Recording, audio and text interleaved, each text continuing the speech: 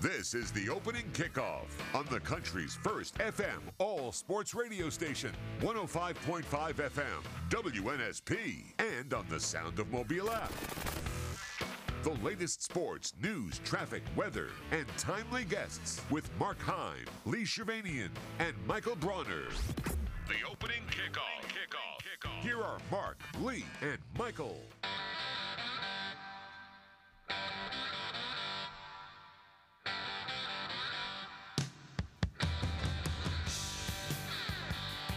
All right, 7:04, hour number 2. We got a lot to get to in this hour. Thanks for making us part of your morning. Terrific win for Alabama on the hardwood yesterday, beating Florida. Their 16th straight win at home, still in first place in the SEC.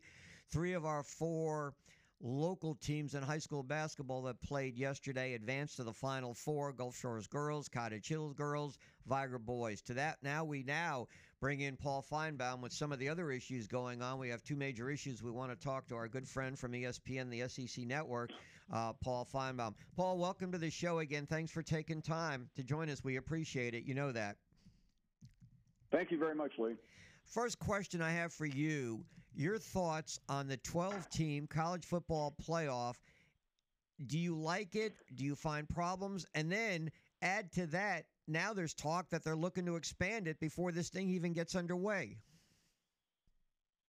Yeah, I'm not sure expanding it before it starts is really a good idea. I think 12 is plenty. Quite frankly, I think the optimum number is probably even lower, like 8. We talk about this every year, Lee, and sometimes we can't even find 4 teams. Lately, we've had 5 or 6 that probably belong in, and after that, you're really dealing with a different level.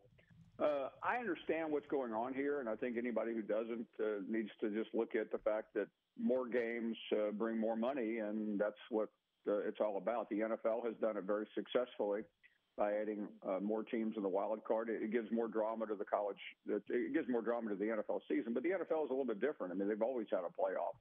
College football hasn't. So I think in some ways it will be diluting the product a little bit. But you know, there will be those who always argue there's nothing wrong with more college football. And ultimately, I would probably side with that once I got a chance to see what's going on. All right.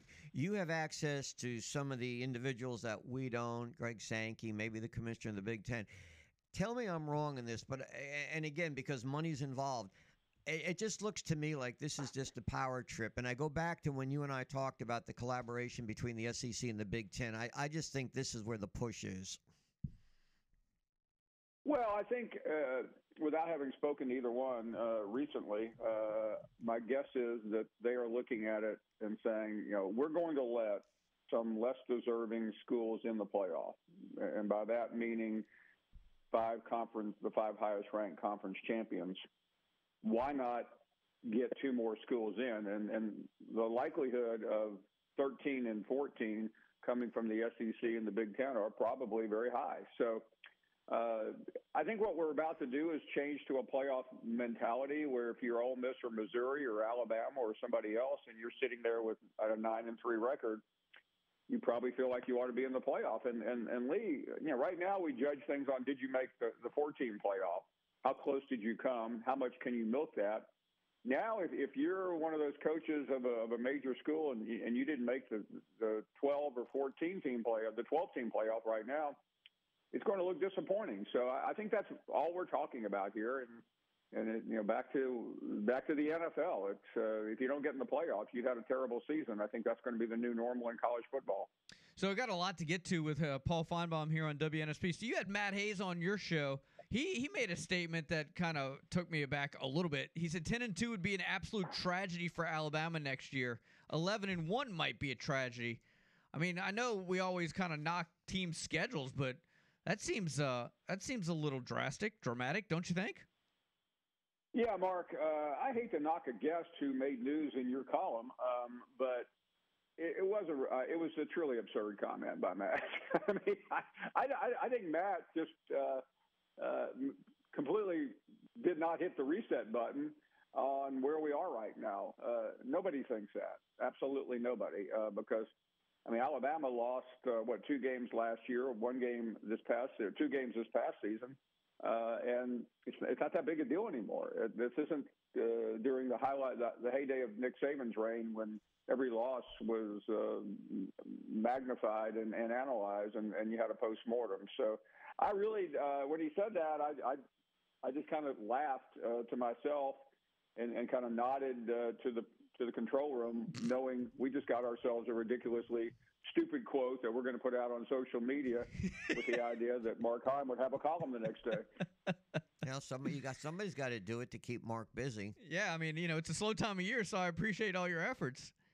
Speaking of your efforts, speaking in Alabama, a little changing of the guard there with the Crimson Tide Sports Network. What's been the reaction? What's your reaction to Eli Gold or Alabama parting ways with Eli Gold as we hit the record button on what you're about to say next?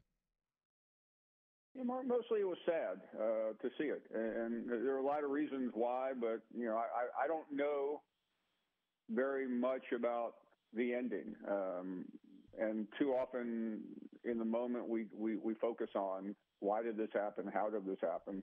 I think about the 35 years that he gave to Alabama, and this man is truly a Mount Rushmore type of figure. I mean, you think about Nick Saban, you think about Eli Gold in the same sentence when speaking of the University of Alabama in recent times. And I just I don't know. There was just something about yesterday that more than anything I found depressing.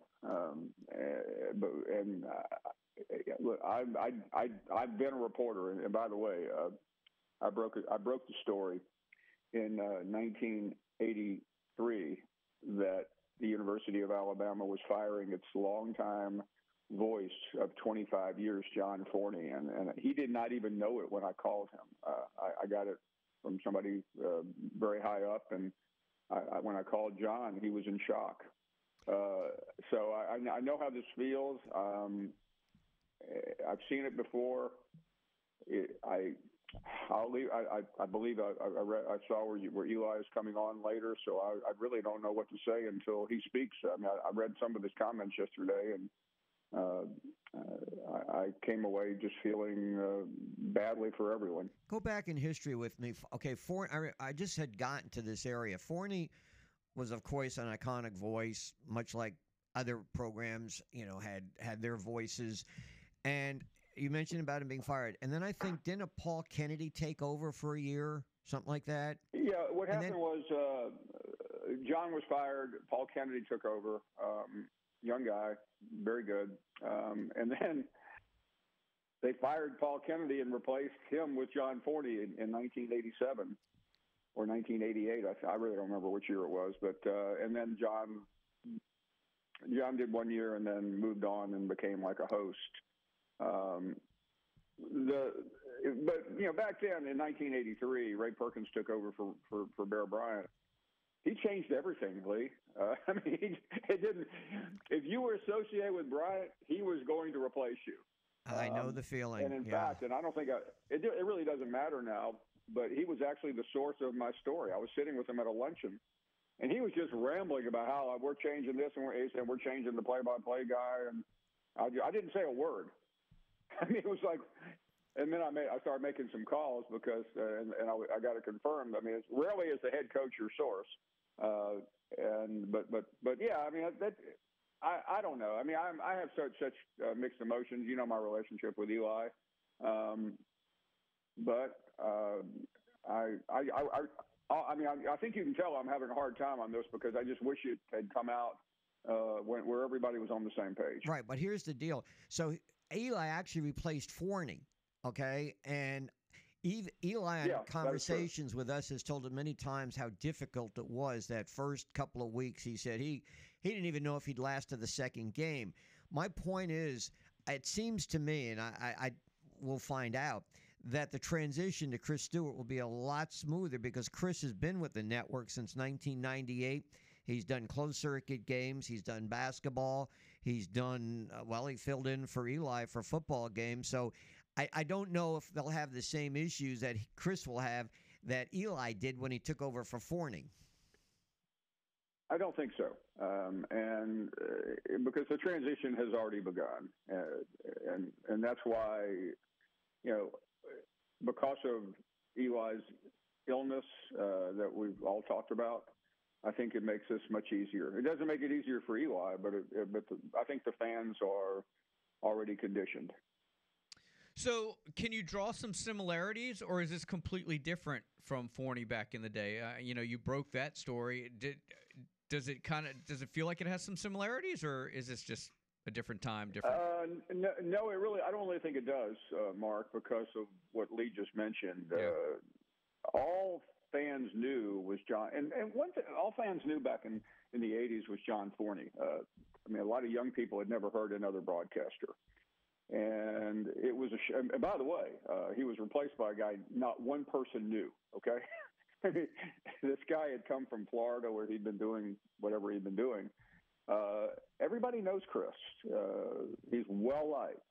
He's popular. He does basketball. He does many other things at Alabama baseball. So I think this will be a seamless transition. Yeah, and I think we go back even with Chris. You remember the health issues he had? And yes, remember sure. that? And it was it was dicey for a long time, and he recovered, which we were all thankful for. It happened on a baseball trip. Yeah, I think the bigger issue here is, and everybody goes through it. How do you walk away from something? And we just saw Saban do it, and yeah, it was a pretty classic farewell. I mean, he walks into a meeting that nobody knows what he's going to say, and he's gone. You guys know this because you talk to Eli, and you know. But I don't think too many people are really surprised. Do you, Mark? No, I do not. In fact, I think I don't think people know exactly how long the wheels might have been turning on this. It might surprise some people. So yeah. I mean. Yeah, and I think that's. I'm glad you said that because that's really what I think. Everyone who follows Alabama, if you had said in December, who do you think is more likely to be gone at the end of the season, Nick Saban or Eli Gold? The answer would have been Eli Gold. I think that's a good place to leave it there. Let me ask you one other thing, because I know we're running long, as we always do, because we have so much to get with. I don't know if you had a chance to see Johnny Manziel sit down with Shannon Sharp. He mentions that his dad tried to broker a $3 million deal, pre-NIL, I might add, with Kevin Sumlin to keep Johnny at A&M and not jump into the draft. That in and of itself probably not a huge surprise. What he did say otherwise, though, was that everybody had a bag man. Anybody that was vying for a national championship had a bag man. He mentions there was a bag man at LSU. There was a bag man at Bama. As people here having this conversation that know a guy, Danny Sheridan, that made the term bag man very popular back in the day, what's your reaction to that statement by Johnny Manziel?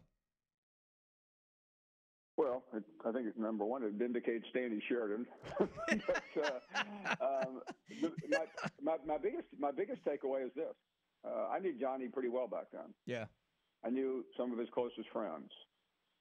The fact that Johnny Manziel 10 years later can remember anything from that period is the most surprising thing I heard yesterday. Yeah.